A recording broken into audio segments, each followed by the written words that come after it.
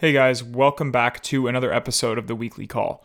We've got a really great conversation for you this morning about the idea of being busy. I think we've all said that before in our lives many, many times. Hey, I'm just too busy. I'm not going to make it. I'm really busy. I'm running late. I'm way too busy. I can't get that done. How many times have we said that? I know I've said it thousands of times to people. Maybe even hundreds of thousands of times. I'm not sure. The idea of this conversation, what we get to in this podcast is, are you really being productive with your time? And can your unproductivity actually lead you to being busy all the time? So if you're busy, are you busy because you're managing your time maybe a little bit poorly compared to where you want to be managing it? Or are you actually just taking more and more on as you unlock more of your time because you're very productive? So while that may have sounded a little bit confusing, I am still really, really excited to hear what you all get from listening to this podcast. So sit back, relax, and enjoy this episode of the Weekly Call. So we can turn on the stress response just by thought alone. We can think about our problems and turn on those chemicals. That means then our thoughts could make us sick. So if it's possible that our thoughts could make us sick, is it possible then our thoughts could make us well? The answer is absolutely yes.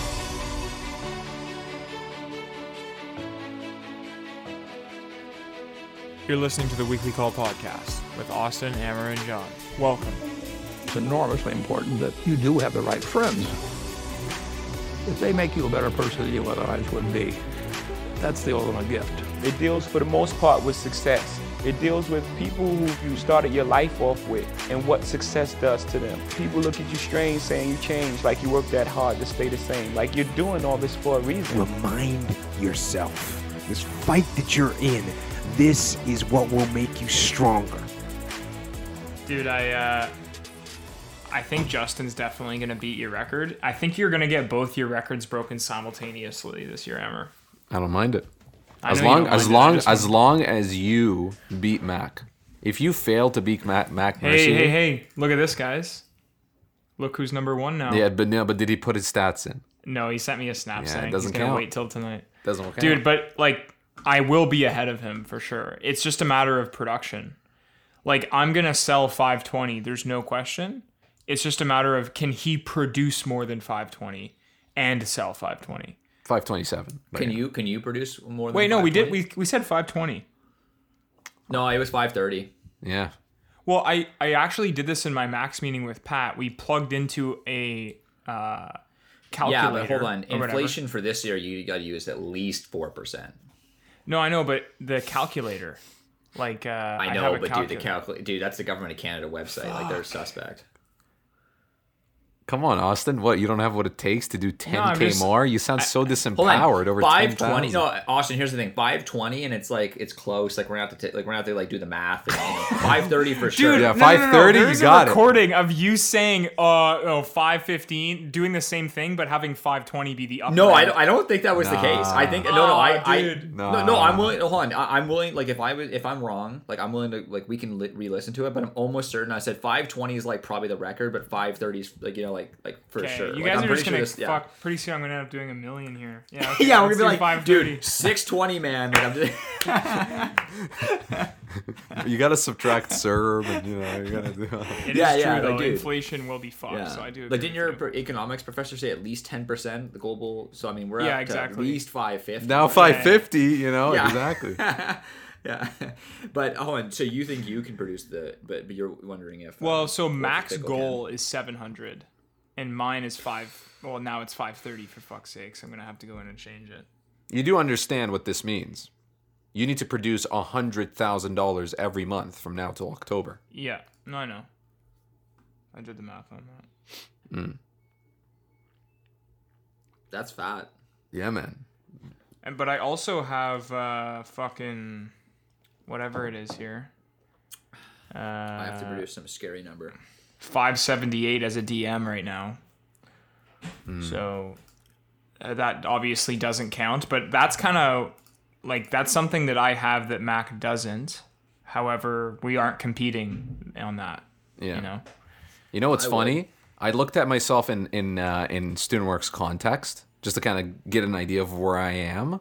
And right now my business is at 70,000 in revenue. And as a DM, as I'm DMing all these guys, we're at like 14 million. So yeah.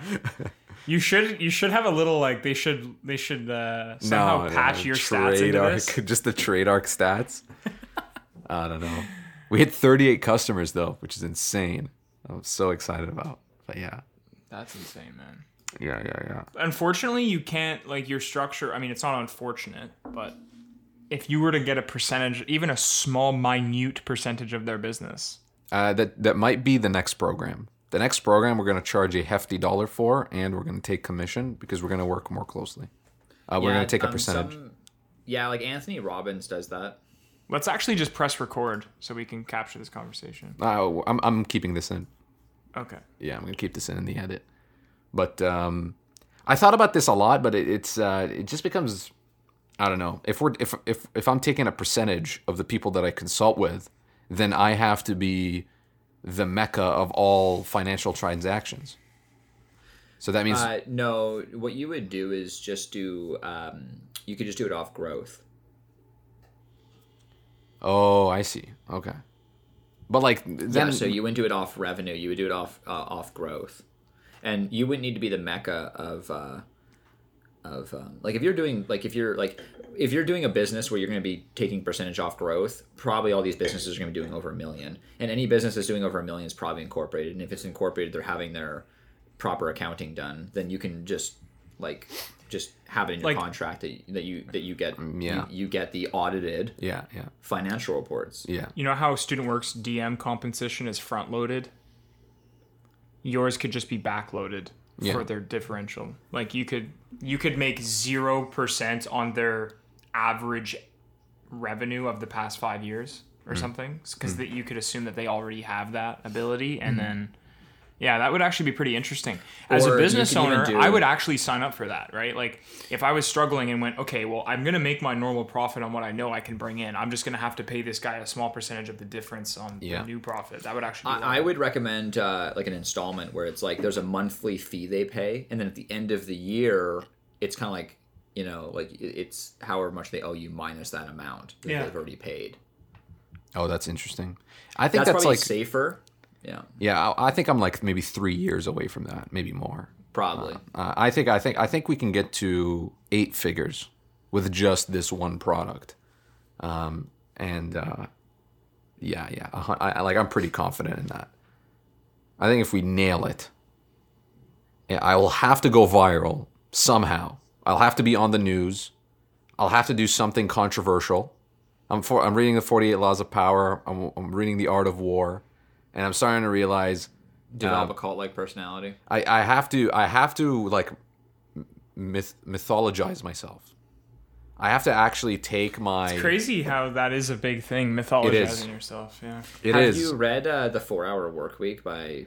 I have Tim not. Ferriss? I have not. Okay, so that I think is actually going to be your Bible for this. Okay, I'll write this down. Really? Bible? I've read that, That's John. a big word. Why do you say that? In terms of like efficiency hacks, or just in terms of the mindset he has to have? Well, he talks about intellectual property. In that. Yeah, and how it's infinite. It's essentially infinite leverage. And he also talks about ways of developing expert status. And some of the stuff is not as ethical. Like we've talked about this on the podcast before about how people can pay for Harvard speeches, and it's not a real Harvard, but it's like Harvard College, which is something different, right? And you can pay for Forbes things, but and a lot of these things are, I think people see through them now. As seen on, like people know that CTV just sells the fucking name at this point, right? So I think a lot of that has lost the touch. But I do think that there always will be a new avenue of how to develop expertise status. So at this point, a lot of the, pay for Forbes doesn't really mean as much anymore. Like a lot of these brands have kind of watered, they've sort of watered, like the ice is already melted into the drink. Okay. So you just need to find the next drink that people enjoy. Okay. I have a question to you guys. This is a point of contention that I just love your opinion on. Not really a point of contention. Well, Amber, can I intro the podcast, or are we just going to cut me saying this out and just do it? Like we're just. Hey guys, welcome to the Weekly Call podcast. I haven't. Okay, well, I have Austin. I usually here. press record. I have Okay, Austin I'm gonna here in press the record. prosperous land of Chelsea, Wakefield, Quebec, and we have Amber in Okotoks. Stop. Just stop. It's so dead at this point. Hey guys, I'm welcome from to the Weekly Call Etobicoke, podcast. Ontario. And then we have John in Kelowna. This is the world's worst introduction. Welcome to the Weekly Call podcast. We were already in the middle of a conversation that just kind of like should have been on the podcast, so we were debating whether or not we should re-intro it anyway. So look. Oh man. Yeah, you know what? I'm just gonna whatever. Yeah, whatever. I need answers here. So there's a domain that I want to purchase. Okay, and I won't say the name of the domain because if I say it and people Google it, its price will go up. So I'm just gonna hurt myself. It might cost myself thousands of dollars saying this domain. There's a domain that I want to purchase. Okay, and I'll say it in the chat here, so that you guys can understand. But it's a pretty damn good domain, and it is available. So what my thought process is, this domain is gonna cost me around $3,900 USD. Okay. And I only trade in USD. We have enough money to purchase it. We have around this much in the bank. So I'm just debating, is it better for me to completely ignore this domain name and just focus on building a product and for the next couple of years, mastering my ads, perfecting my funnel, nailing my sales script, on the things that will actually generate me money? Or should I focus on buying this domain so that I can build a brand and a domain name brand? So I will rebrand domain name brand. Yeah. So what do I mean by that is, let's say the domain name I'm buying is socks.com. Okay. And let's say the name of my company is onlywearsocks.com. Socks.com is way better than onlywearsocks.com. Mm-hmm. And if I'm branding my company right now as Trade Arc Consulting, that's a pretty big. So instead I will just brand it into, for example, socks.com. So if I'm doing a video testimonial, the name of the company is not going to be Socks. It's going to be socks.com. And this does a couple of things. Yeah, what you're saying it is builds SEO. You want to brand now based on what your domain name will be forever. Yeah, so that's my question but like at the same time, if I look back, and the reason I haven't done this, and maybe this might be a quick conversation, be like, yeah, you're right. But from the people that I've studied, specifically like Sam Ovens, his website was so bad. Like I'm talking about so bad. Like it was like 4 pages. It was the ugliest website I've ever seen, and he had the same website with an ugly domain name for 3 years, where he did $17 million on just that ugly domain name. Because his was consulting.com, right? No, he was something else. He was samovens.com before. It was way worse. He bought consulting.com for $500,000, 3 years. He bought it only after he did 20 million. So I'm just thinking here, based on this Tim Ferriss that you brought up, is it actually worthwhile to spend the $3,900 on buying this domain name, or is that money better allocated on testing ads and driving sales into my business? We'll go around table. Austin, go ahead. Okay. If I were to try to contextualize this from experience, I would never buy a piece of equipment or like anything for my business if it was going to take up, I would say, more than, I'd say like 1 to 3% of what we have on hand for cash supply. But that's also a very sweeping statement because it depends what the return on that is. Put it this way, like when I went and bought a $3,000 paint sprayer, I didn't have very much money. It was actually kind of a similar scenario, Amber, like in terms of the ratio that you're working with of like money on hand. But like it was just so useful to go and like market the fact that we do that now, do our first 3 homes, and now people know us as being able to spray houses, and that was just like we were in a different market. So I can see that, and like if people actually are going to start knowing you as like a different name, that's slightly a lot different more name, but yeah. Well, it's not a different name, but it's a different handle. Amber, Yeah, exactly. So I would say if you, I don't know, I can see it being useful, but at the same time, like if you think there's any risk at all that you were to ever change your name or pivot this service at all, I unless you're 100% sure of that, I would say that no. I would say don't buy it. Don't buy it. Okay, cool. John?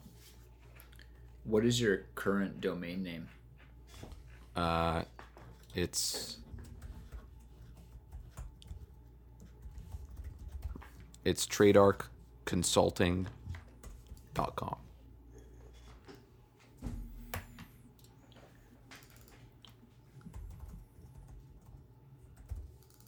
So that's them side by side. So you can just take a visual look at it. Mm-hmm. Do you think that it's really going to make a difference in the next year or two?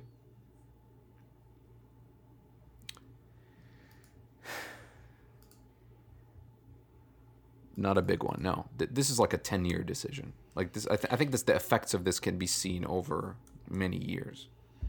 But yeah. Do you think that the percentage, like the percentage of your working capital, like being allocated to a website that, you know, like it doesn't it seem like, because you're getting fabulous returns by investing money right now currently into. Oh, I see. Right. Do you think that you would get a similar return by buying the website? That's the impossible question, because I don't know that answer. Maybe having this website domain name makes my brand more brandable, more marketable, easier to remember. The logo will be definitely easier to create. You know, I can staple it everywhere and it wouldn't look, too. So I don't know what the effects of that are. I don't know. Maybe it makes it so that if somebody's thinking of me, it comes up easier, because sure as hell Amer Al-Bushakra is not easy to remember, right? Maybe it is. I don't know.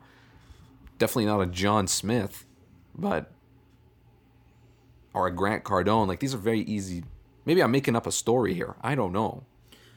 Ultimately, do you really think it matters? I mean, most people aren't finding you through your website currently. They're finding you through your advertisements. And so it doesn't really seem like it's the best use of your funds, but then again, to be honest, I don't really have that much knowledge in your space, but it does seem. I don't think you need knowledge in the space. I think that's why I'm bringing this up. It seems like an extremely low priority at this point. Yeah, I mean, that's the conclusion. Okay, I want to. Thank you. Well, put it this way, a website.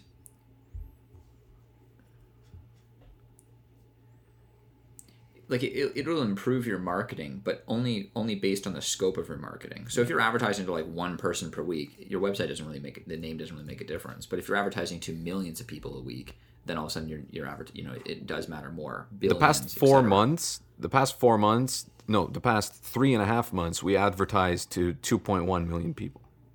Yeah, but not your website though. Like, cause like that's how many people have seen your Facebook ads. But the amount of people that actually then go and look up your website and they see consulting, .com. If probably like 1,000 people. Yeah, not as many, right? So it seems like it's such a low, like you're spending, a pretty reasonable percentage of at least of your business's operating capital on something that is only going to affect such a small portion of your target base. So it doesn't really seem like the best use of your funds. But, I mean, and the other thing to consider too is that, your business is so young that you may, like, if you spend this money now, I mean, one of the downsides to buying it is that you might actually now develop more of an emotional attachment to your current name. And who knows, maybe your current name's not very good. And that's an externality of buying this website, is that you're going to have a sunk cost aspect to it. So it seems like the current website is marginally worse than the other website, but you do have the added benefit that you could pivot very easily, right? There is one domain name that I think, like, if I had the capital for, I would just purchase instantly. Well, so that would so Amer, I'm going to say right now, just based on what you just so everyone knows, Amer's texting, or not texting, but like messaging these things. Definitely save up for that. Okay. I don't know what that the one's cost also is. for sale, Amer. It is. It's for $50,000. Yeah. So if you can save up for that one, when that becomes a small expense, that would be. Yeah. And to be honest, I'm actually shocked that's only $50,000. Isn't it crazy? Yeah. Well, it's unlisted. It's unlisted. I got it professionally appraised, so I have like a North Star to shoot for. and it was appraised for $50,000. Yeah, I mean, yeah, but so point being, that would be the one to go after for sure. Yeah, in the like second one-word one, though, Amber, you would domains. have to change your name then a little bit. Right? Oh, I would have to rebrand all the slides, all the ads. My funnel would have to but change it would a be bit. maybe worth it, yeah, or 100% worth it. That'd be pretty baller to have, right? So, but very memorable. Yeah. Anyways, we're speaking a bit in code because I don't want to increase the value of these of these things. Yeah. But it's a damn you can just judge by our reactions. And that doesn't actually matter what names I'm showing here. Just the decision making process that's going behind it. Yeah. Cool, man. Austin, you said you had something that was going on that you wanted to share. Yeah, well, I just wanted to bring this up and kind of see what you guys thought about it. So I was thinking about this idea. We've talked about this a lot before, maybe even a few months ago, this idea of time debt and how we spoke about time debt, I would say like maybe 3 or 4 months ago.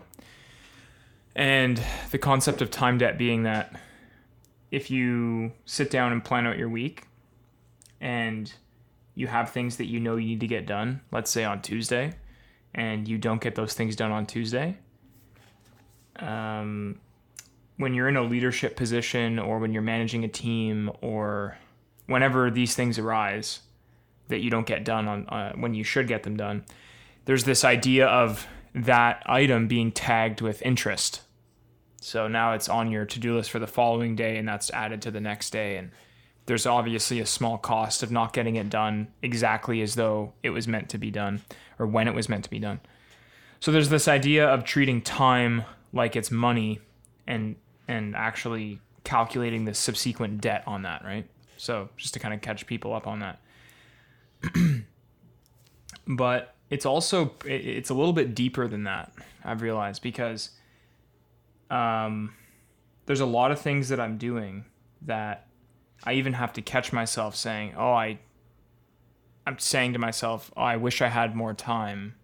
I wish I could do this. I wish I could do that. And this kind of also made me think back to the 3-week hiatus I took in December last year, where I essentially did almost nothing for 3 weeks and thought it was going to be the Ritz because I had like the biggest year in terms of what I did with my time. And I hated it because it made me slower and weaker and sluggish. So as I'm kind of in like, I would say the busiest part of my life, like this is as busy as I've ever been, honestly. I'm just learning how to handle more things. I'm writing up a master's thesis, getting ready to defend that in August, and running a $500,000 business with 10 to 15 employees and coaching 8 other business owners. It's just insane, honestly, the amount of stuff I have to practice and dial in and get 100% straight. And what I'm seeing is the opportunity for time debt with the more that you take on just becomes so much larger. The opportunity for how much interest you can accumulate based on how much you have going on is just so much larger. And this is like almost a simple concept, but the way it expresses itself is kind of interesting. So like, for example, if I was just running a business of my own, I would have time debt be a risk to me, but it would be the interest on my things that I don't get done can only go so high. But if I have time debt going on in my business and in my consulting area of my life where I'm coaching 8 other operators and in school, there's like a trifecta of interest that can amount to being way more.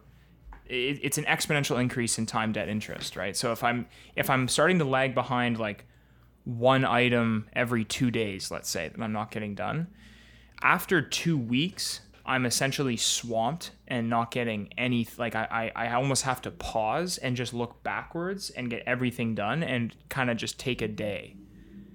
And it's kind of insane. And the things that for myself kind of suffer are physical health and fitness. Like I usually stop. The easiest sign for myself that I am a little bit overwhelmed is that I stop eating very healthy and I stop working out. And one thing that I've realized, like it's such a weird reflex because those two things honestly make your life easier. right? So kind of just seeing that convincing yourself to take something out of your schedule to make time for something else as a result of not getting other things done is actually time debt in its worst form. It's like a new level of time debt. And I don't know if I did a very good job of explaining that, but like if time debt gets to the point where it causes you to pause, that is the Antichrist, essentially, because that essentially shows you that, and that happened to me, I think, on Thursday.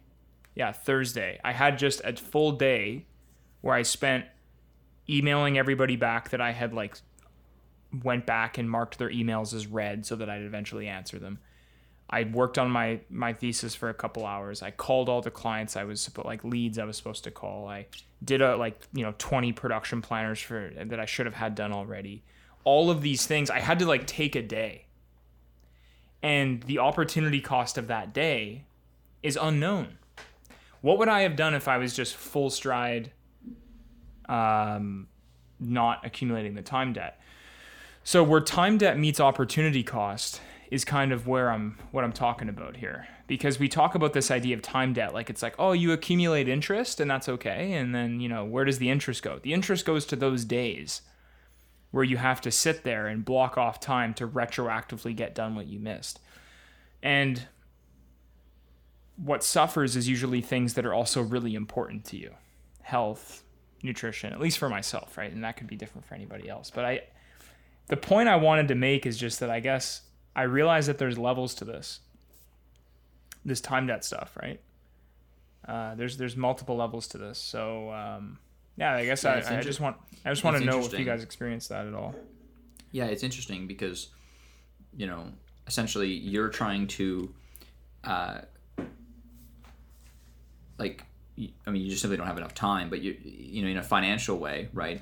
You're consuming more than you're producing. Yeah. And so there comes a point in time when someone's ability to service the debt that they've accumulated is just you basically you either go bankrupt or you have to then basically sell off assets to pay down your debt, and it's not in a favorable position, right? And so you have to be really careful on how much debt you bring on, right? You have to be careful on how much you consume, right? Because if you're constantly consuming but you're not producing enough, right? You're spending more than you're making.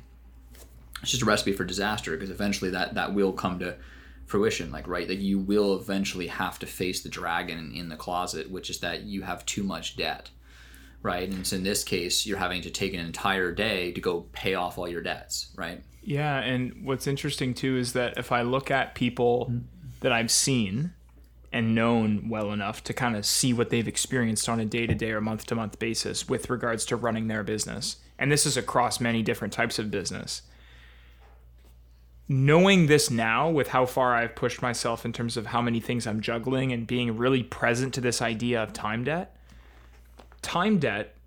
is also just a really good predictor of financial debt and how their business is going to run, in terms of you can back out before you encounter financial debt. But a really good predictor of whether or not somebody will eventually back out to avoid financial debt is how aware of their time debt they are. So yeah. But like similar to the financial side of this, right? It's like learning how to say no. Right? Yeah, that's a problem for me for sure.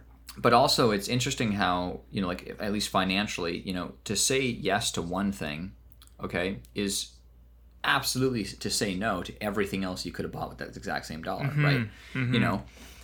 Financially, to buy, whatever the math is, a cup of coffee a day ends up being like $60,000 after, 10 years or whatever it is, right? Yeah. Whatever the math is, right? So, but you are saying no to 60,000. I mean, there's a bit of a delayed discounting here, right? To say yes to the coffee now, right, and to say yes every day is to say no to the 60,000 later, right? In that logic, we should just all consume water and wheat. Well- but no, I get what you're saying. Well, not necessarily though. I mean, because there is a certain point, right? Like, Yeah. because are you willing to pay $8 for the cup of coffee today? Yeah, maybe you are, but tomorrow I wouldn't pay $8, Yeah, right? yeah. Or whatever, So, but when it comes to time, I mean, getting really good at saying either no to things, or if there is things that are in your life that are reoccurring, right? That's ripe for, like, for example, every year I know that I have to do my taxes. I don't do my taxes though. I hire an accountant to do my taxes, but it's not an unknown thing. Like, I know that every year I have to file it. So I hired someone who professionally does that, right? You know that every time you book a painting job that it has to get painted, but you don't paint it, you hire painters, right? But then, of course, when you hire painters, you absolutely know that they need management, right? But you don't have to manage them. You can hire a manager. And then, of course, if you have a manager, you need some sort of, boss, okay? And currently we're that boss. But there's always, but to say yes to a painter is to say yes to a manager. And to say yes to a manager is to say yes to a boss, and et cetera, right? So it's saying yes to these things, right? But eventually you can say no, right? Yeah. Go for no. Yeah. Go for no. This is very prevalent in my business, Austin. If I ignore all my ad sets, so just to context, if I'm running ads, different ads are in like different Tupperwares. Imagine them Tupperwares. Each Tupperware is targeting different audiences with a different message. If I skip one day to say, oh, you know what, I'll just look at these ads tomorrow, the interest on that is so massive. It's literally in the hundreds of dollars, and it might cause me to miss to catch something when I way later than the reason March this year was so bad was because of this concept. I ignored my ads at the last week of February. For 7 days, I neglected to look over what worked, what didn't work, essentially. Exactly, and removing bad ads, and it cost so much money, and it was so expensive to get people on the call that even if I closed the client, it wasn't profitable. So I had to delete all the ads and restart, which takes 1 month in real time to do. Wow. Another example on the financial side, which is mind-blowing, is cost. That, like, if you were to double a penny, right, every day for like 30 days. No, I know everyone knows that, but what if someone was to take every Sunday off?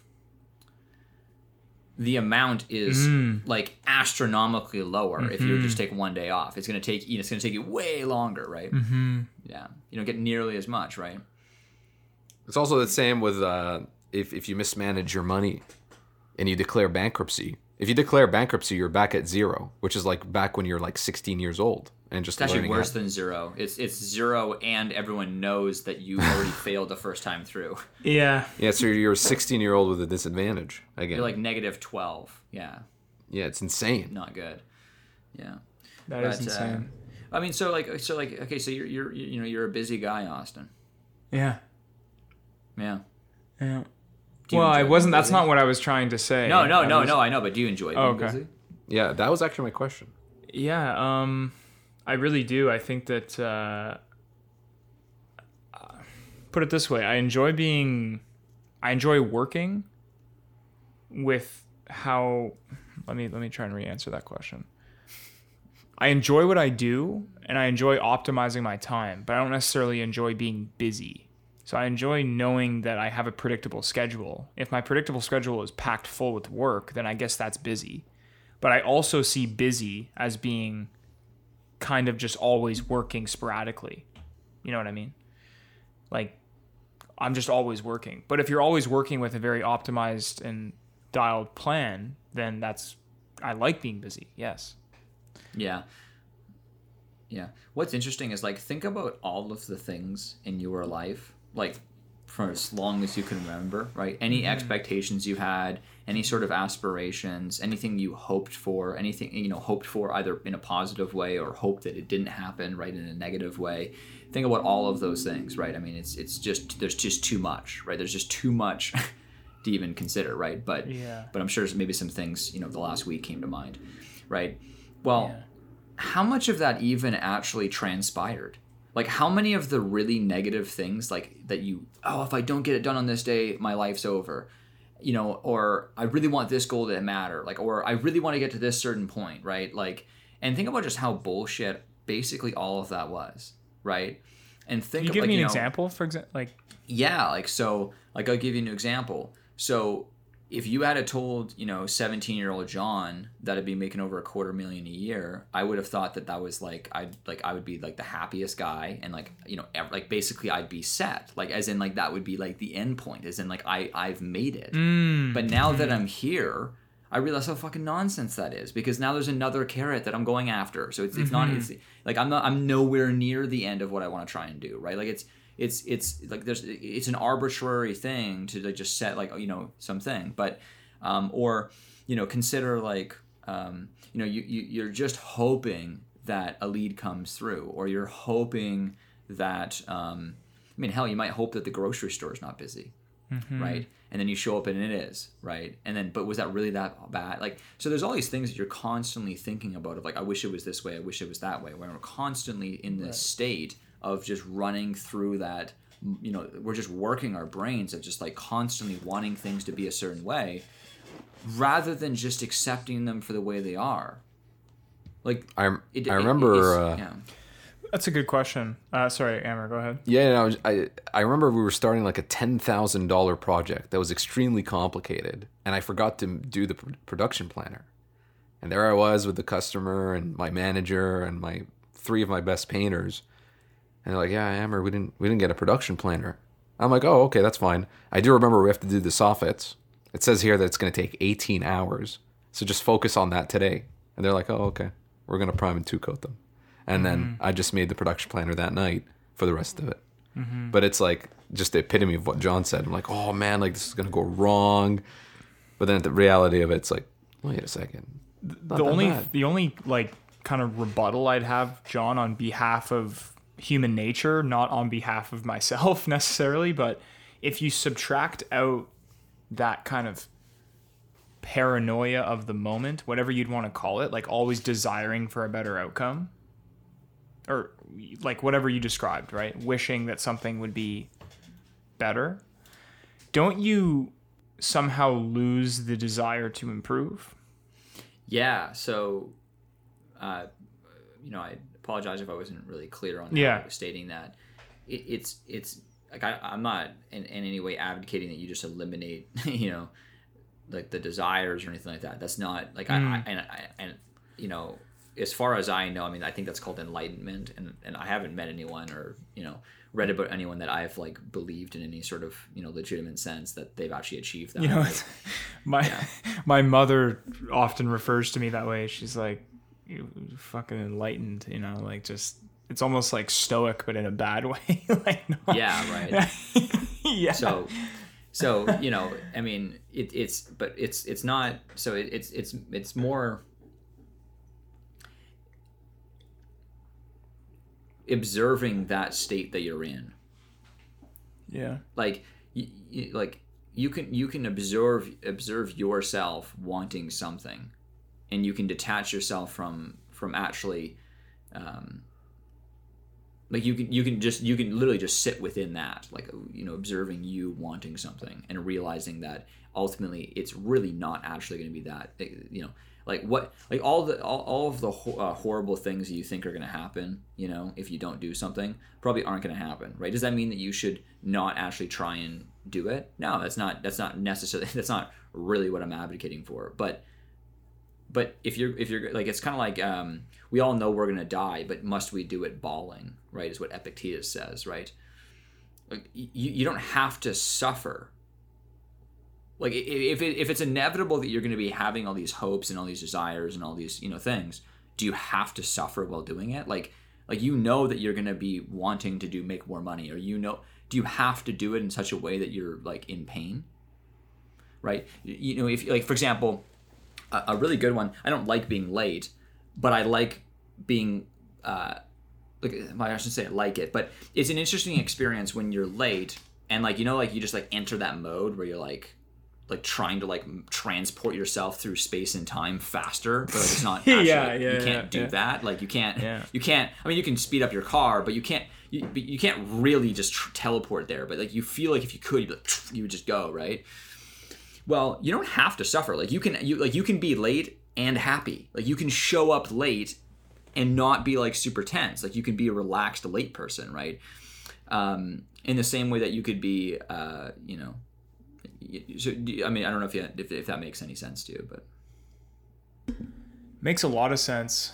I guess to kind of sum up what we spoke about, then, would it be fair to say that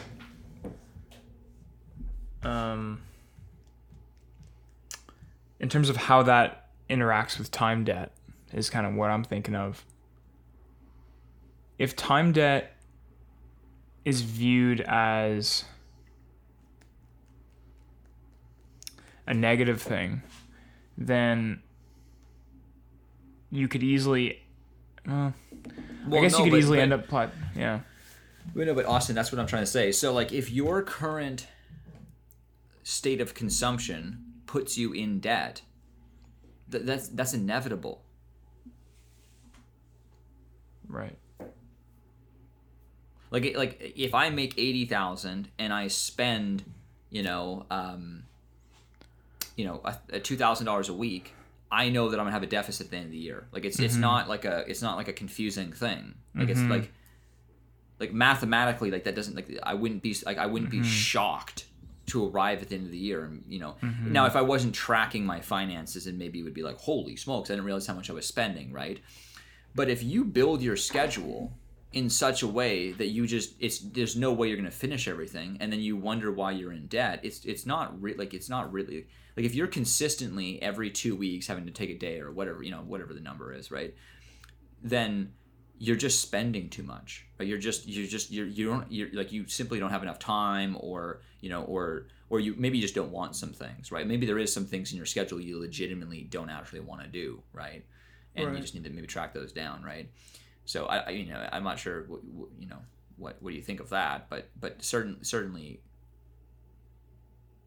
like if there's undue suffering. Like you don't have to suffer because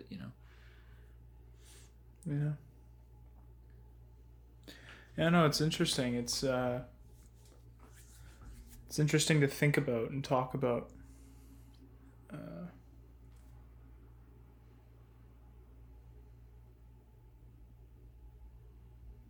There is a power in the 48 Laws of Power that actually talks about this.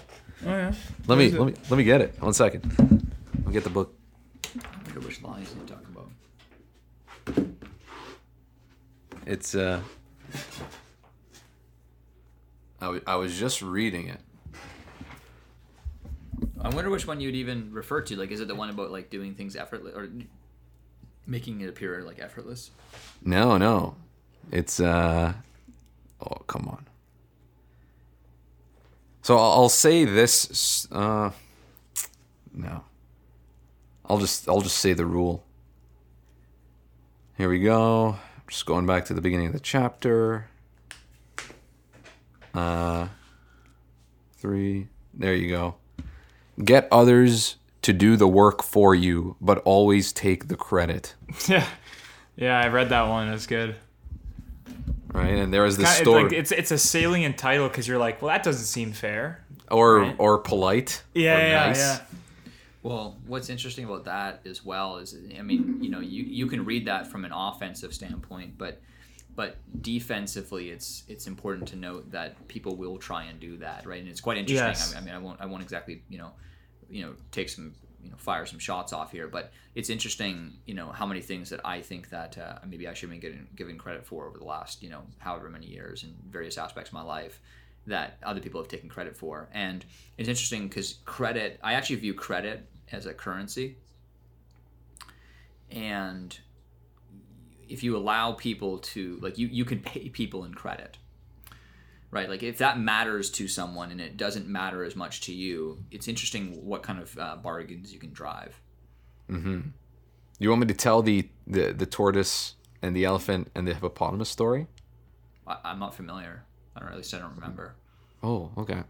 So one day, the tortoise met the elephant, who trumpeted, "Out of my way, you weakling. I might step on you." The tortoise was not afraid and stayed where he was, so the elephant stepped on him, but could not crush him. "Do not boast, Mr. Elephant. I am as strong as you are," said the tortoise. But the elephant just laughed.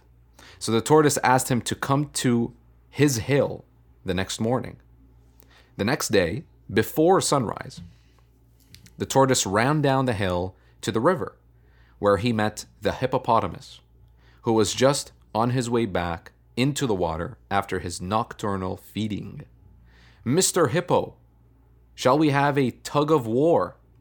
I bet I'm as strong as you are," said the tortoise. The hippopotamus laughed at this ridiculous idea, but agreed.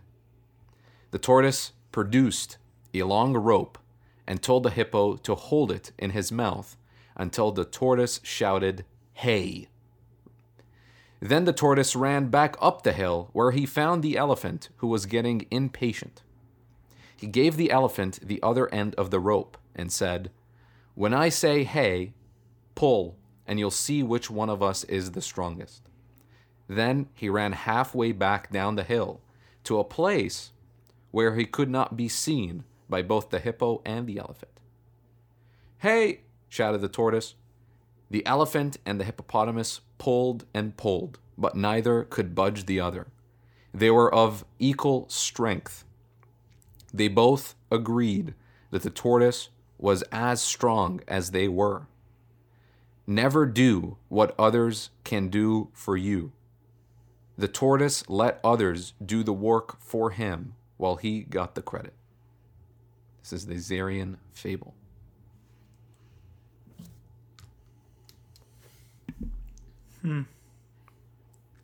So kind of creating a scenario where the outcome is valuable, or at least holds some form of value, I guess, as long as you're designing it. Well, I mean, it's worth considering whether or not it considers that it overlaps with Machiavellianism a little bit, right? Well, but take in mind though, you can view these as defensive things too, right? Yes. Yeah. Like for example, like sometimes you might find yourself being the elephant or the hippopotamus. Yes. Like you're not you're looking at it as in you're always the tortoise, but you could actually end up being one of the other two animals. Mm-hmm. Like someone else could be your tortoise. Yeah. And that's actually something that's a framing that is, I would say, missed by almost most readers when they read the 48 Laws of Power. They only read it from them as the main character, which I think is the wrong way to read. That's a really good point, John. From the rules that I've read, I do agree with you. A lot of them are valuable only if you understand them as a... Take in mind, how would you say they're that? They're not the strategies of power. They're the laws of power. As in, these will be used against you. Yeah. Like if you're not aware of them. Yeah, you know, it's not. You guys know the classic tale. So there's this salesman who's being interviewed by this CEO for a position, and the CEO is, on his desk is like a Lamborghini.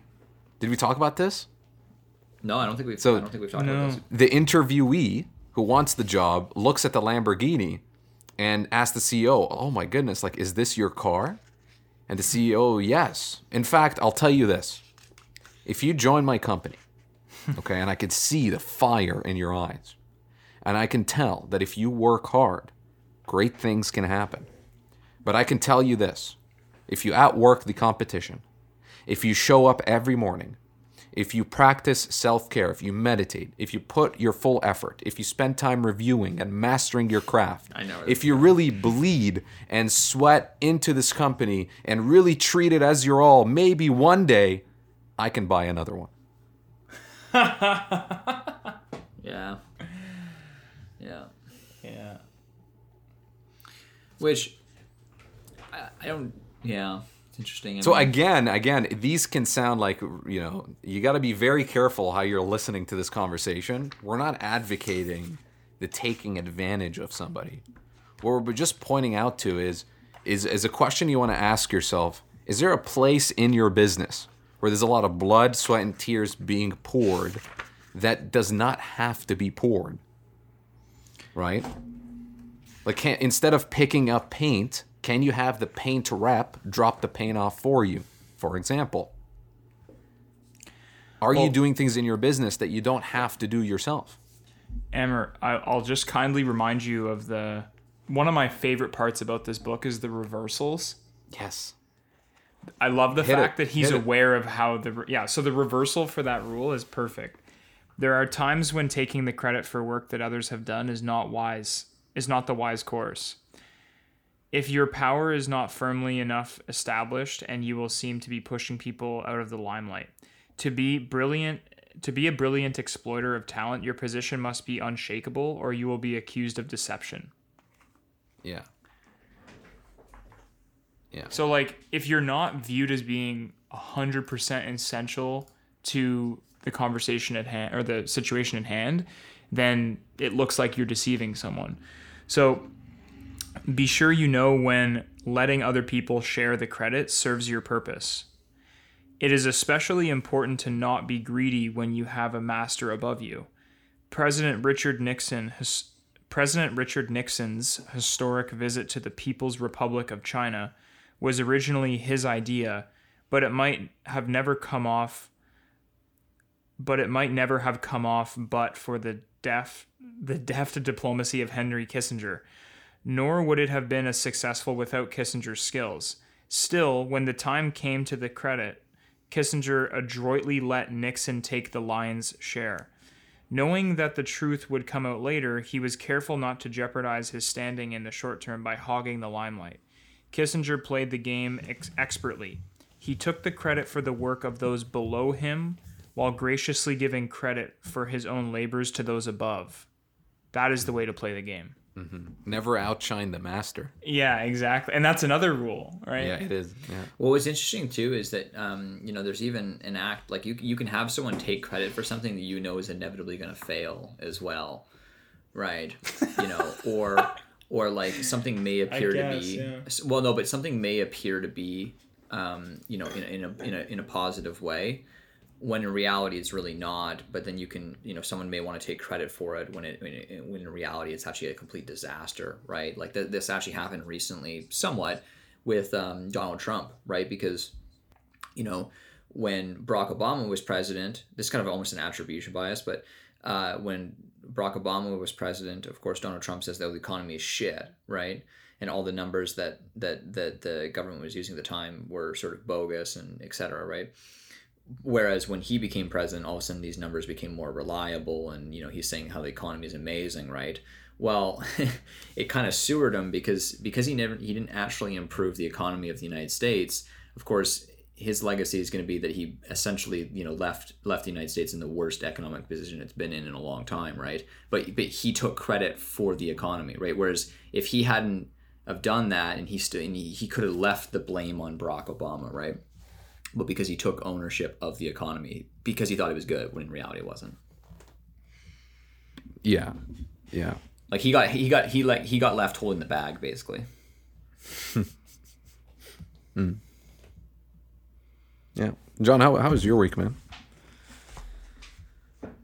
Good. Yeah, I mean, we ran a pretty sizable first payroll. The payrolls going forward are looking really spicy, which is interesting. Like, got a couple. I mean, it depends on how accurate we can keep our forecast, but we should be able to, with deposits, get in and around the $100,000 payroll range.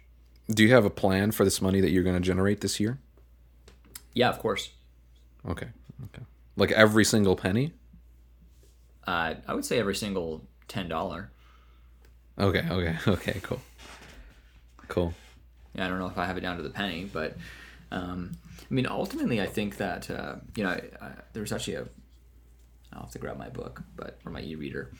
it was interesting. I'm reading about the Warburg family again, and I just love reading about family dynasties. It's just infinitely fascinating to me. Why is it, do you think, that interests you more than... Because he wants to create generational wealth. They're also just, it's really interesting because the reading... Wait, am I wrong though, John? I certainly think that I have fantasies towards that for sure. But, reading about family dynasties is so interesting because it's like reading about because most family dynasties were realistically like there was one like formal trade, okay, but the business itself was, the family itself was almost like a business, right? And they were all partners within that business, and it's just interesting to see like which employees or which family members and how the different personalities clashed and how different ones had found different success and things like that, and which ones didn't want to do the trade. So in the case of the Warburgs, they were a German Jewish family, banking family specifically, and there was a point well,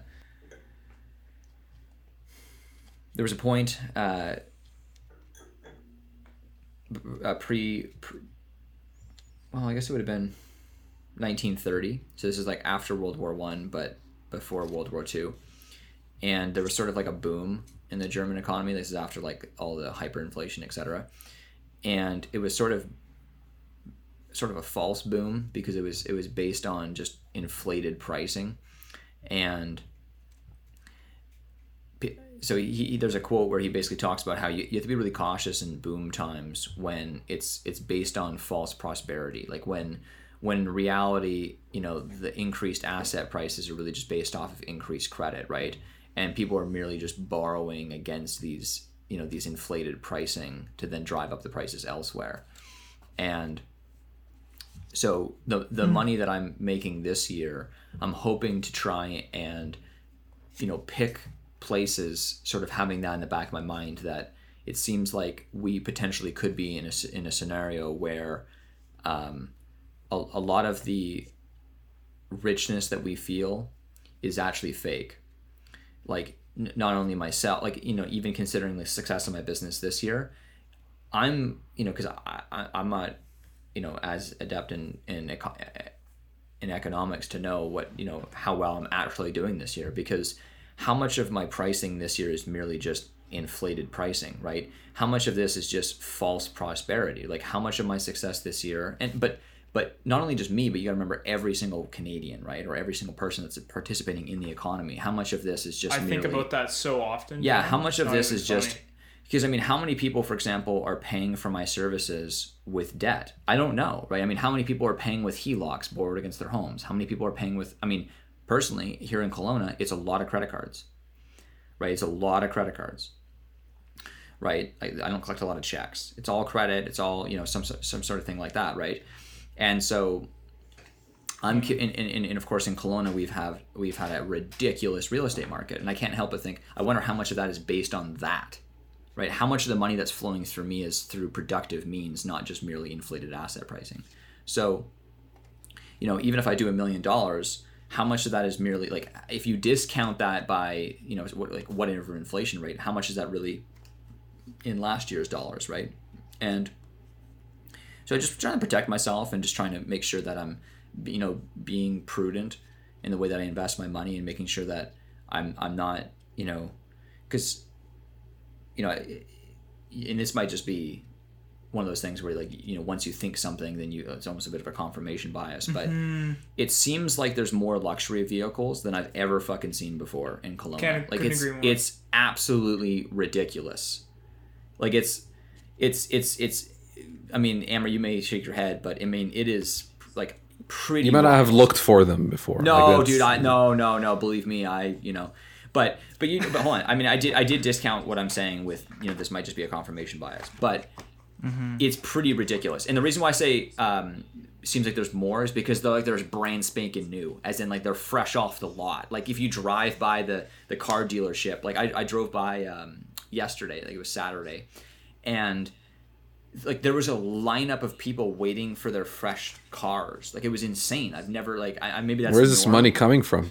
Yeah, that's my point. Like, how much of this is people actually being more productive and making more money, or how much of this is just people borrowing money or selling off inflated asset pricing, right? Of course, if you sold your asset, someone had to buy it for the inflated price. That's how you have your money.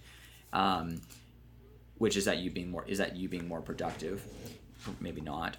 And then, of course, if you didn't sell the asset, you could borrow against it and then spend money, right? So I'm just curious. That's all. And so, the Warburgs had some interesting takes on that in the time that they were in, and it seems like you'd want to try and put your money into assets that you certainly wouldn't want to sit on cash. Let's say, like commercial real estate, not real estate, right? Commercial Yeah, real estate is a bit protected from a crash. It could be, though. Like, it depends on how you buy it, right? Like, this may not be the best time to. It depends on your how debt ratio. It depends on how secure the revenue of the property is, and it depends on how much what your debt service is. Yeah, so debt coverage, like you said. Yeah. Good. True. Hey, John, would you be open to starting a blog for the podcast? That's like kind of off cuff. I'll let John answer and have my opinion. Well, Amber doesn't seem like he would like that. Well, it takes focus away from here. Yeah, but I think there's a lot of things though that come up in at least my head throughout the week that I don't write down or save. Write it down. Here. Yeah, I should. You're right. I write my stuff down. But I just think that John, with the amount that he's reading and, like, for example, what he just described I would read that 100%. Like how. But we talked about that. We talked about that a lot. We talked about that a lot of times. How commercial real estate is safe against not inflation. about commercial real estate. Yeah, we weren't talking about the commercial real estate stuff. Well, just like the idea of family dynasties and how that flowed into what's going on in the current market, I think would be a great blog. But then, what's the point of this podcast? Well, I think it's just narrow-minded to think that we cover 100% of what there is to say within this hour. It's actually an interesting point. So there's two things that kind of come to mind with what you just said, Austin. So I'm going to kind of reveal this. I find the people I read about more interesting than people in my real life. For the most part. Of course. For the most part. Yeah, for the most part. Just by virtue of being able to read about them? Is that what you're saying, or no? You can't meet Henry Kissinger. Well, no, but not even so much. I mean, yeah, well, that's not true, though. I mean, you can meet a lot of fascinating people, like, and I think you guys are fascinating people, but you have essentially unadulterated access to them. Like, you can read as much. Like, if I'm interested in you, Amber, you're not going to give me, as much time as someone who's dead. And I agree. Yeah. So like you can dive deeper into the individual, right? And well, one of the biggest things of why I'm a Jordan Peterson, like I read a lot of what he puts out there is because there's so much out there, and there's you can so much I can mind. read about him.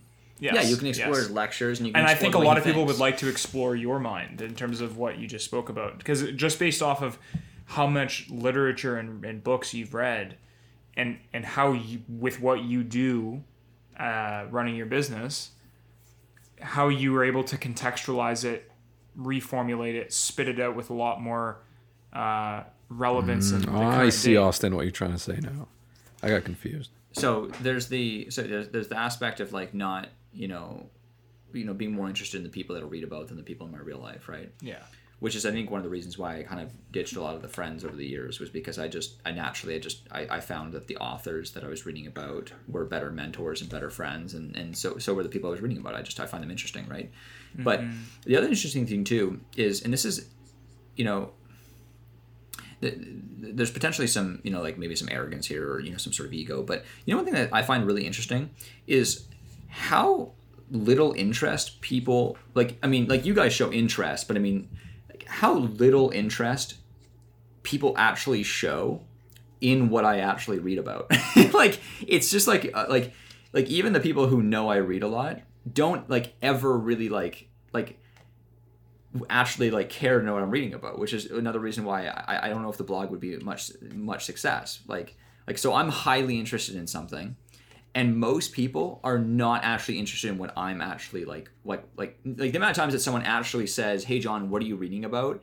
and they actually want to have a proper discussion about it is, I guess, is it just Amber and never. But even you guys don't really really want to know. Like, can I tell you why? A lot of people, it's like they want to ask questions and then they want to like segue it into like them demonstrating their knowledge. Like they don't actually want to. They don't want to like have me express myself. They want to like tie it into their own how they're smart.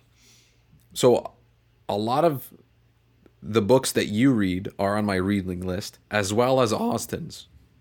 And the reason I hold back, I always hold back all the time. Like you saw before I even pulled out the 48 Laws of Power, I was like hesitating a bit, was because I can easily see this turning into a book club, which, by the way, I am totally happy to do. Well, and would find find a lot of value. We don't have to talk about books. That's what I mean. The ideas inside the book. Well, no, I know, but it's interesting though, because like we don't have it was really interesting. Like I gave like a pretty like it wasn't like the main topic of the book. Like it wasn't like I wasn't explaining the book, but I was talking to my friend about the 1902 coal strike and how I just thought that was a really interesting thing in history. And I had read about that in multiple books, and it was like for most books it was like I read one book about the Morgans, and it was kind of like a bit of a side note because it was just like at one point in time J.P. Morgan was on his yacht talking to Theodore Roosevelt, and they had to resolve some sort of strike. It was kind of a couple pages, right? And I'm like, oh, that's kind of interesting. Like, why was the president on this yacht with the trying to resolve the strike?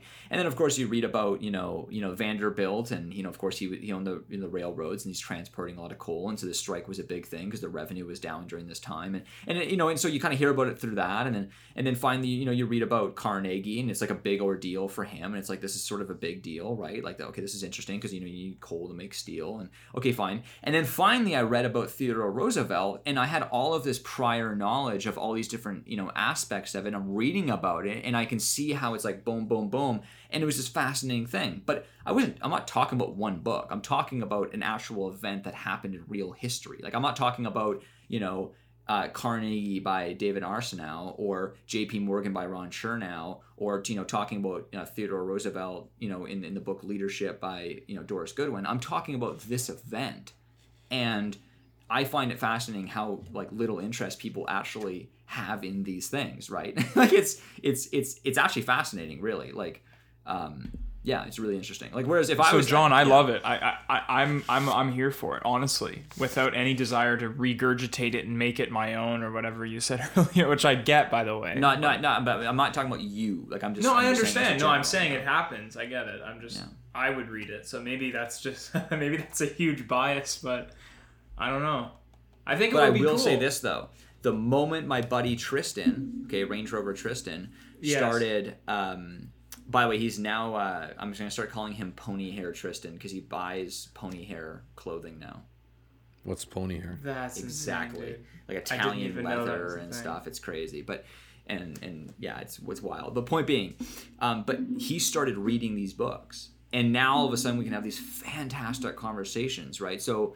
I have to wonder how much of it is just people not having any prior knowledge, or maybe any, what they don't even know why it's interesting, right? They don't even know how it ties to to their real life, right? Yeah. Well, what's inherent in something interesting is the context that surrounds it. You have interesting context, which creates something interesting, and most of the time we just lack context. Like I want to ask you. Maybe I should take more credit. Maybe I'm not making it interesting enough. Like maybe if I start with the headline, like, "Hey, can I tell you about the time that 100 workers got shot for not working?" Right? Like maybe that's a better headline. Right? There you go. Yeah. Now I'm interested. Yeah, but like some guy on a boat talking about some strike. Yeah, okay, sounds interesting. But you actually hold on. It's not some guy though. Imagine the wealthiest man. Basically in his day, like the wealthiest, most powerful banker is meeting with the president on his yacht to resolve an issue. Like that's a pretty interesting. Yeah, but you didn't say it that way. That's the point I'm making. Oh, okay. That's the point I'm making. It wasn't said that way. You said a couple of names that I've heard a couple of times. Yeah. Okay. That I don't know their significance in history. Talking about something, it's just there's so many I think one of the biggest things I learned through Toastmasters, again, just like through communication, is you like if you just speak to fifth graders, you'll just win in every conversation. There's an actual study. Remember the tool I showed you, John, the Conversion AI, the blog thing that fills it out. Remember what I'm talking about last time at the end of the call? I know. Anyways, Yes, I know. they did a study that was based on a study from like Harvard or Yale saying that the most successful sales copy and like readable material is material that's made for the reading ages for reading levels on the fifth grade level. So if you can write on a fifth grade level, you can maintain the most amount of interest throughout. So I guess that's one thing. But I guess here's a question to you. Let's say we're both reading the same book, John, at the same time, and this is a question to you, Austin. Kind of a little fourth wall thing. I mean, would you guys be upset if we just talked about that one thing for the whole call? No. I think there's no flow to this, right? Like, or there is flow to it because there's no. But just like, talking about the structure. book and ideas and through it, like having a conversation like that. I don't know if it's necessary. I don't think we need to talk about but that's the thing though. I differentiate between, I mean, yes, like there is like, they're talking about a specific idea in a book, but there's also just talking about events that happened in history. Like they're like, I differentiate the two. Oh, okay. Yeah. So if you just talked about, like, I'm happy to talk about the 1902 coal strike. That sounds very interesting, and I can 100% see myself learning something from that. But would you guys mind if we spent an hour and a half on it? I don't, but I don't know what you guys feel about that, right? That's another thing I guess we never really formalized is because our schedules are so busy, we only talk with each other around 2 hours a week. I really don't know how heavy to lean on one topic than the other. I guess that's something we never... But sometimes we just end up doing that. And I guess the point of the blog would just be that there's another outlet that's structured just about John's takeaways and thoughts and reinterpretations of what he's reading. Or not even reading necessarily about one given book. Like John said, it could just be about one event. Or even... like, it doesn't even have to be about a book. I'm just thinking, like, there could be a blog with no routine schedule. It's kind of just like the written version of the same type of media as your other podcast, John. Well, something that I was thinking, okay, here's something that I was thinking about today, this morning, okay, was like, you never really know when you're encountering, like, written history. I know. So like for example, like the odds that, like, I mean, I guess this is recorded. Sorry, I shouldn't say written history, but recorded history. Okay. Mm-hmm. So like right now, this conversation, like if one of us became like some really prominent figure in history, like as in like Amber, maybe you mean all of us? No, but Amber, let's say like, yeah, maybe all of us, but Amber, let's say you cured cancer, right? All of a sudden now this conversation. My God, what? I didn't. Yeah, what? no, but I know. But point being though, or okay, fine. Let's say Austin, discovers some crazy, new marketing technique, right? And it just takes over. Click the world, here right? if you want to find out. Yeah, right. So, but point being, like, that's it. This conversation all of a sudden would be, at some point in time, if someone wrote a biography of Austin Trudeau, this would be a conversation that would probably be listened to, and this would be a thing, right? But so here's something interesting. Okay, so the Warburgs were a German Jewish family. Okay, so they lived in Hamburg, and across Germany. But this is really interesting. So, Max Warburg's son was named Eric, and Eric was young, and he goes into a bar in Munich one day, and there was Germany the world in itself had always been anti-Semite, like right down to the day of they killed Jesus because he was a Jew kind of thing. I mean, Jews have just had a bad rap for a really long time, and I think in the last podcast we had talked about how. I don't know if I did, but how Jews were forced into banking, not of their choice. Yeah. Okay, so. But rather just because they wanted them to sin. So Eric goes into this bar in Munich, and there's this lunatic standing on top of a table talking about how the Jews are the problem, and it's fucking we that's Adolf. And so, how the the Jews are the problem, and we need to like address them, and the Jewish conspiracy, and it's fucking crazy, right? And so Eric goes and writes a letter to his father, who's basically the most prominent Jew in all of Germany. I mean, Max Warburg. I mean, he was like the king dog, right? Like him and the Rothschilds, basically, right? And he says, "Hey, Dad, just want to let you know, like, there's basically this guy who's he's a madman, but like we should be careful because like this guy like could rule the world one day, and his name's Hitler, Adolf Hitler." Right, like, and it's like that's fucking crazy, like that, like, but like Eric didn't know, like, I mean, like, he didn't, like, he had, like, there's no way he would have really, Was that the same bar where they pulled up arms to go like burn something down? Well, maybe. I mean, I think he gave a lot of speeches in bars. I think there's like a. Oh, okay. Yeah, but he did end up going to jail in around that time as well for like 9 months or something like that, where he wrote Mein Kampf. Yeah. But okay, so but here's where it gets really interesting, right? So then when the Nazis started kind of coming into power somewhat, like before they had really come into power, but let's say when they were kind of starting up, they started actually kind of getting more violent towards Jews. And there was this one guy like named Schnapp, that was his last name, and he was a really prominent, very rich Jew, but he was very like outgoing and very promiscuous. So he was like very flamboyant, towards how he was a very prominent Jew. And these two young, essentially Nazis, shot him with a submachine gun and then threw a grenade in his car and blew him up. And like this is a big deal. I mean, imagine someone killing a really prominent rich person like that way. I mean, this is pretty insane, right? So Max Warburg gets a bodyguard, right? Because he's like and it was assigned to him from the Hamburg police department. And he's like, moving from house to house, like trying to like, stay, flee the scene. And it finally comes out that this guy that was staying with him as a bodyguard was actually a Nazi spy. Wow. Yeah. So which one of you is the spy? I see what you mean, John. Yeah. But like at any given moment, you don't know like the context of how important like I don't like it's kind of like the frog that's like in hot water and like it's getting warmer and warmer. Like it doesn't really know that it's getting warmer. Like and like you don't really know like I don't know. I find that aspect really interesting. Like any given moment, like but even when you're in your business, like you don't know when you're at the crest. Like you don't know when like. I wonder how many people know that they've just had the best year they've ever had, or like that they'll ever have, like think about the person like who just doesn't know that they just need one more swing to break through the wall to the next level or whatever, right? Like, I hate that photo. Yeah, it's so true. You know that photo? Yeah, you know what photo I'm talking about now. Ray Zahab was actually really good at answering that question. He would always get asked in podcasts, what was the most challenging day? Or what's the day you were most proud of? And he keeps saying today or yesterday. Yeah, right? No, it is a good answer. Good way to answer it. And actually, what's just some feedback on that too.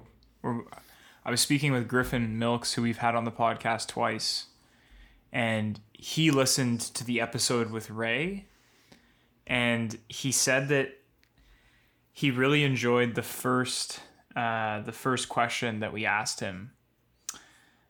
Which was running being 90% mental and the other 10% is mental. Also mental. And then there was a small follow-up question to that, I think, where, one of us asked Ray, like, essentially why? Like, why did you run across the desert? Or why do you run these distances? Why that as an outlet? And why are you so extreme? And he kind of just said, I don't know. I just kind of keep doing it. And I'll know when it's over. I don't remember that part. Wow. And so Griffin, he told me because Griffin's also very interesting. Why 7,500 kilometers? Yeah. Okay. I remember that. That was Amber that asked No. The question was he was like 500 kilometers in, and he was almost like his body was starting to feel really weak. And so he was talking about how he set the right expectation with himself so that he was just there to run, and if he needed to leave at any time. But anyway, whatever.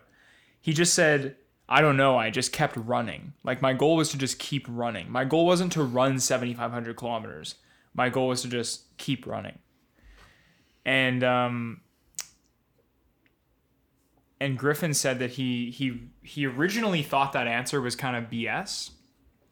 He's like, well, from a guy that ran across the desert, you'd think there'd be a little bit more rhyme or reason to that number and that strategy and that.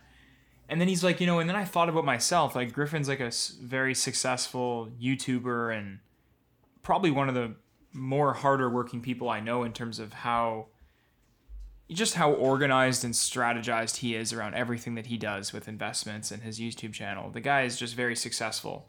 And then he often gets asked this question as well. I think we even asked Griffin that question when he was on the podcast. And he's like, and then I thought about it, and it's like, that's actually it.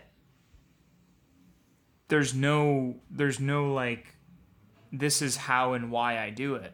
It's just, this is what I do. It's just what I do. And he's like, it kind of sucks as an interview answer, but he's like, right there when I heard a guy that ran across the fucking Sahara Desert say, my goal was to just, I didn't really have, I didn't care if I ran the 7,500. I just wanted to keep running. And I knew when it was going to be over. And Griffin was just saying that, like, it kind of brought him a little bit of peace, because he's always trying to plan out the next step and see where he's going in the next 6 months and 12 months and 18 months. But then he just realized, hearing Ray say that the goal is to just keep going. And it kind of ties back to what John said, is that, if you're constantly, and what we were talking about earlier about time debt, if you're constantly trying to say, like, oh, I wish this was a certain way, you can kind of get yourself a little bit more paranoid than you would like to admit. And just kind of understanding that you'll have those wants and desires naturally, and that you'll know where to go from there, and that you just want to keep pursuing it, keep doing that, keep doing the task. So anyway, it was pretty interesting to hear him say that. That's a great observation. Pretty smart guy. Yeah. You guys want to do a little whack versus wise? Yeah. Wise versus wise, yeah. Let me just go grab my book 1 second. Yeah. I actually went and I went and looked at our YouTube channel that Faith designed. By the way, shout out to Faith for designing our YouTube channel. We have a bunch of stuff up there now, and there's all our whack versus, or a couple of our whack versus wisdoms, and it's pretty funny. There's the one where I was watching the one where John did the Little Peep and Little Tracy versus Jordan B. Peterson. Dude, like that was one of our first ones. The titles just sound so funny, man.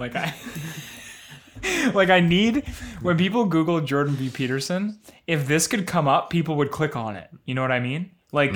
People would click on Little Peep and Little Tracy versus Jordan B. Peterson.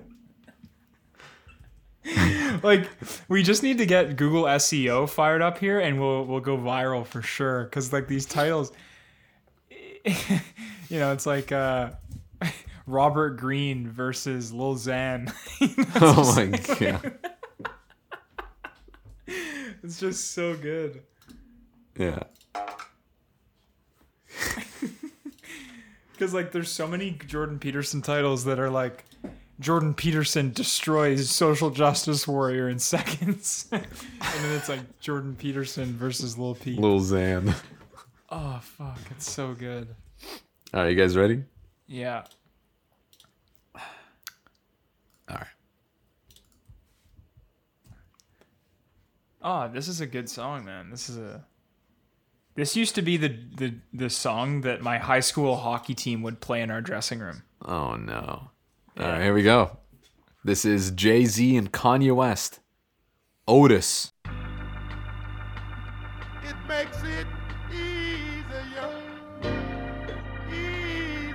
to bear.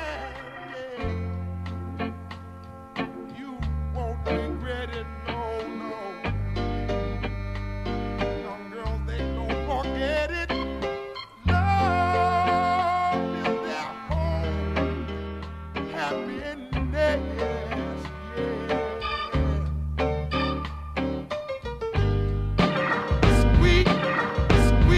sound so soulful, don't you agree?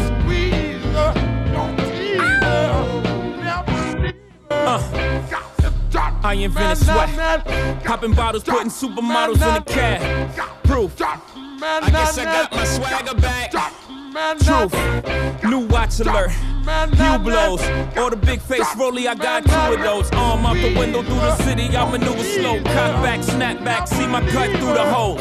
Damn, Yeezy and Hov, where the hell you been? Niggas talking real reckless, stunt man. I adopted these niggas, Philip drumming them. Now I'm about to make them tuck their whole summer in. They say I'm crazy, but I'm about to go dumb again. They ain't see me cause I pulled up in my other bins. Last week I was in my other bins. All your diamonds up, cause we in this bitch another again. Photo shoot fresh, looking like wealth. I'm about to call a paparazzi on myself.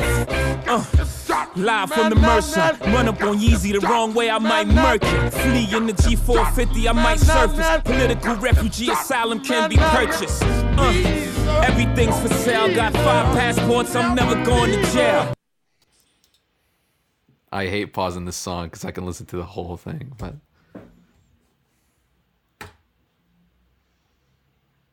let's yeah.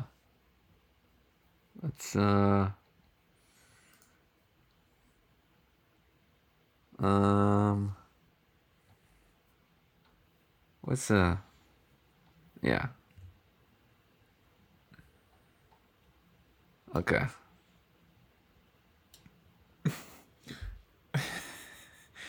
Like, for example, the other title is Lil Loaded and NLE Choppa versus Benjamin Graham. Dude. So obscure.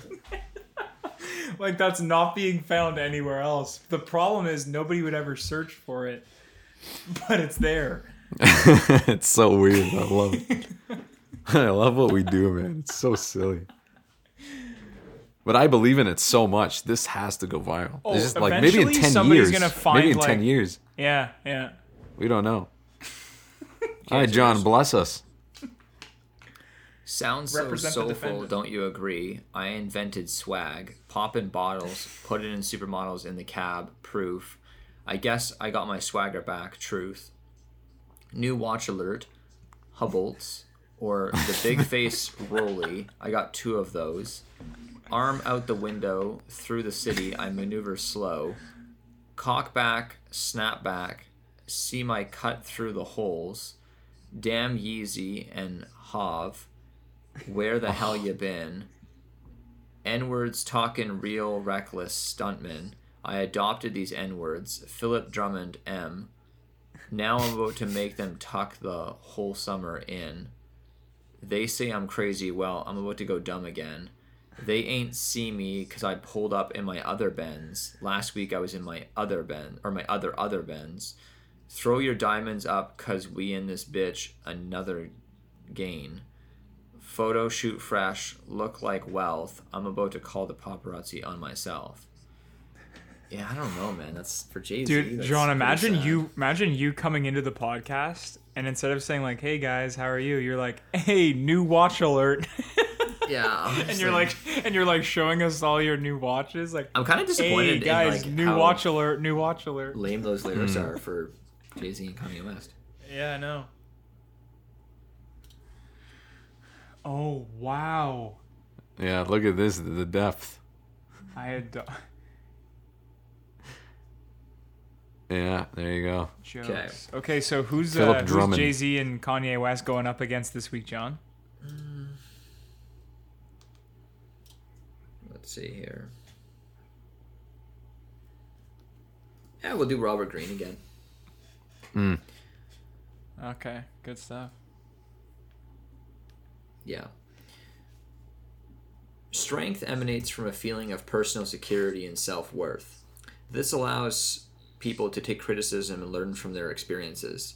This means they do not give up so easily since they want to learn how to get better. They are rigorously persistent. People of strong character open to new ideas and ways of doing things without compromising the basic principles they adhere to. In adversity, they can retain their presence of mind. They can handle chaos and the unpredictable without succumbing to anxiety. They keep their word. They have patience, can organize a lot of material, and complete what they start. Not continually insecure about their status, they can also subsume their personal interest to the good of the group, knowing that what works best for the team will in the end make their life easier and better. Dude, the fact that you said it was so perfectly timed. You said oh my not God, worried about John. their fame and status, and there was a Maybach drifting in the parking lot. When you said that they were doing this, I think we discovered a new formula for this. We keep the music video running in the back, muted over your This is what they were doing. when you said they weren't worried about fame and status. But yeah, I mean, it just goes to show, I guess, like Robert Greene versus Jay-Z and Kanye West. There's definitely a line in the sand, and it seems as though the 48 Laws of Power by Robert Greene will likely prevail as being a useful tool for you as opposed to the lyrics of these. I don't know. Does Robert Greene have a Hublot and a Rolls Royce? I don't know. Dude, the fact that we have a YouTube video that actually compares Lil Loaded and NLE Choppa to Benjamin Graham's and David L. Dodd's security analysis. Can we watch that together? I haven't seen this. Can we just rewatch this? Yeah, okay. Okay. Hold on. Let me Wait, what's it called? What's our YouTube channel? Yeah, just Google The Weekly Call YouTube. Oh my God. Okay. I want to see this. That's the one where John's like roasting them for the gun safety. And the guy ended up shooting his cameraman. Lil Loaded versus Benjamin Graham. Is this it? No. Where's the other one? No, that's it. It's the. We had one deleted. Is that we deleted it, or was that taken down because of copyright? You're on the one we're looking at right now. Oh, okay. Can you guys hear it? Yeah. I found this. We're now a reaction channel. Unlikely place. Okay. I don't know, man. I'm of the camp that like. I think Whack versus Wisdom is off the charts, but I think there's a time and place for it. That's my take. I think. What do you guys think of Whack versus Wisdom? Whack versus Wisdom is kind of like sex. It can basically fit in any situation. Oh my God, John! Every time. What do you guys think of Whack versus Wisdom, Justin and Broder? I didn't do it. I think let's do it. That's all I gotta say. All right, here we go. Fast forward this. But this is Lil. Can't wait. I'm gonna get. There we go. Can you guys hear it? Yeah. Pretty loud actually. If you turn it down just a smidge. Wait, how about now? Is it better? Yeah.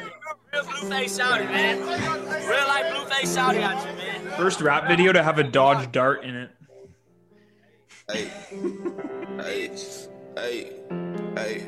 Hey, kill me on the block, baby, what? Kill me on the block, baby. 32 shot Glock, baby, what? 32 shot Glock, baby. Kill me on the block, baby, what? All right, so we're 20 seconds in. There's been a total of 2 different words. Baby, what? 32 shot Glock, baby. Bad ass kid, street like brand new fit. Got a Glock with the G knife, Fred white tee with a creep pair of Levi, real ass crib. I'll never ever be slime. Yeah, bitch, she'll never ever be mine. Cut a hoe off, we don't love these feline. No conversation, he ain't got a stick. If it's escalated, I'ma shoot mine quick. Big 4-5, push through a nigga shit. Focus on the money, we ain't beating by the bitch. Yeah, I'm a block baby with a 6. I'm a cheat code, nigga, I'm a glitch. Throw me in the game and I'm bound to get rich. Nigga turn wholesale while them niggas switch. So many times a nigga could've been a lick. I'ma wear the nigga up, leave his whole body drenched. Kill me on the block, baby, what? Kill me on the block, baby. 32 shot Glock, baby, what? 32 shot Glock, baby. All right, well, let's see how this lines up against what John's about to try. Straight up, just like my first comment for those that can't see the basically, if you've ever seen a gun safety video, this is the antithesis of that. I mean, there were so many guns pointed at the fucking cameraman. It was ridiculous. And not only that, there was like children there. Pause this. That was crazy. Pause this. Dude, yeah. I'm a prophet. Sniper. Dude, I literally... You sniped it. Yeah. Dude, I sniped that. Yeah. Just so everyone who's not listening, okay, this is us actually now talking, like, you know, in the new podcast. This guy in this video shot his cameraman. Killed him. Killed him. He's now in jail $500,000 bond. So if any rappers want to hire me for my consulting services, I will not charge very much, and I will consult on your videos, and I will protect you, okay, from nonsensical arrangements such as shooting your cameraman. I'm gonna start. Yeah. Pretty insane. So we read through the lyrics, and then, oh yeah, you can see my face. Yeah, it's Austin and I trying to focus here. Yeah, this song will be around for 100 years. I'm very sure. Well, this is a 6th edition. There's gonna be 7 remixes. Let's run it. Let's hear this. Whack or relation to the. I can't even say this. Relation of the future to investment and speculation. It may be said with some approximation to the truth that investment is grounded on the past, whereas speculation looks primarily to the future. But this statement is far from complete. Both investment and speculation must meet the test of the future. They are subject to the vicissitudes and are judged by its verdict. But what we have said about the analyst and the future applies equally well to the concept of investment. For investment, the future essentially is something to be guarded against rather than to be profited from. If the future brings improvement, so much the better. But investment as such cannot be founded in any important degree upon the expectation of improvement.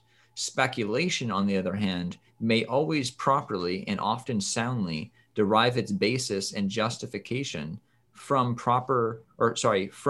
prospective developments that differ from past performance.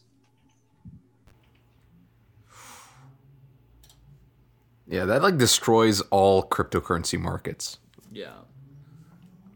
Yeah, wow. That's insane. So yeah, now we're back talking again. Current live podcast. That's hilarious. God, that's hilarious. So I'm gonna give Benjamin Graham and David L. Dodd the W there over Lil Loaded and NLE Choppa, who are we have one dislike. The fact that who disliked this video? That's 28 views. Well, that's 28 views. Do you know one who like, disliked one it? dislike. I think they have YouTube access. Lil Loaded. I was gonna say I think they have YouTube access in prison, and he.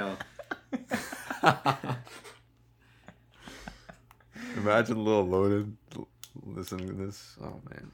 But I would love to see how this shows up. If only Little Loaded had hired John Morgan gun consulting services before shooting that video. We should get somebody, if anybody's well-versed in Google SEO, I think it would actually be worthwhile to get them to do, to tag all of our videos, so optimize it for search results, so that if somebody searches for a Little Loaded, it's on the first page or something. Yeah, Little Load Little Load blows his load on his cameraman, Okay, relax. A man died, John. A man died. Yeah. Okay, fair enough. Well, what happens if we Google Lil Loaded? Lil Loaded doesn't listen to John Morgan and shoots cameraman. Lil Loaded news. Lil Loaded speaks out after murder arrest. Dallas Lafford, Lil Loaded arrested for murder. Jesus. Oh man. So he speaks out. What do you think he says? Do you think he quotes Benjamin? He says, what does he say? He's like, in hindsight, maybe we should have had kids and guns on the set. I appreciate all y'all's support. That's his quote. They try to make you look guilty when you innocent regardless. We gonna get past this. Rip my brother, love you. It's ridiculous. Oh my God. Okay, well, there you go. There we have it. Ladies and gentlemen. This has been the Weekly Call. It has been the Weekly Call. All right, see you guys next week. Enunciate, Austin. Yeah, exactly. Enunciate, sorry, dude. Please. Bye-bye. All right. Hey, listeners, thanks so much for tuning in this week. As usual, you can find us on Instagram at @theweeklycallpod or through email at theweeklycallpod@gmail.com for any questions or comments about any of our material, and just to kind of pick our brain or even challenge us on a few things we said today. The intro and outro music was brought to you today by William Scott Thompson. You can find him on Spotify under that name. He has a lot of other great material on there that you can go listen to as well. Thanks so much for tuning in this week, guys. We'll see you soon.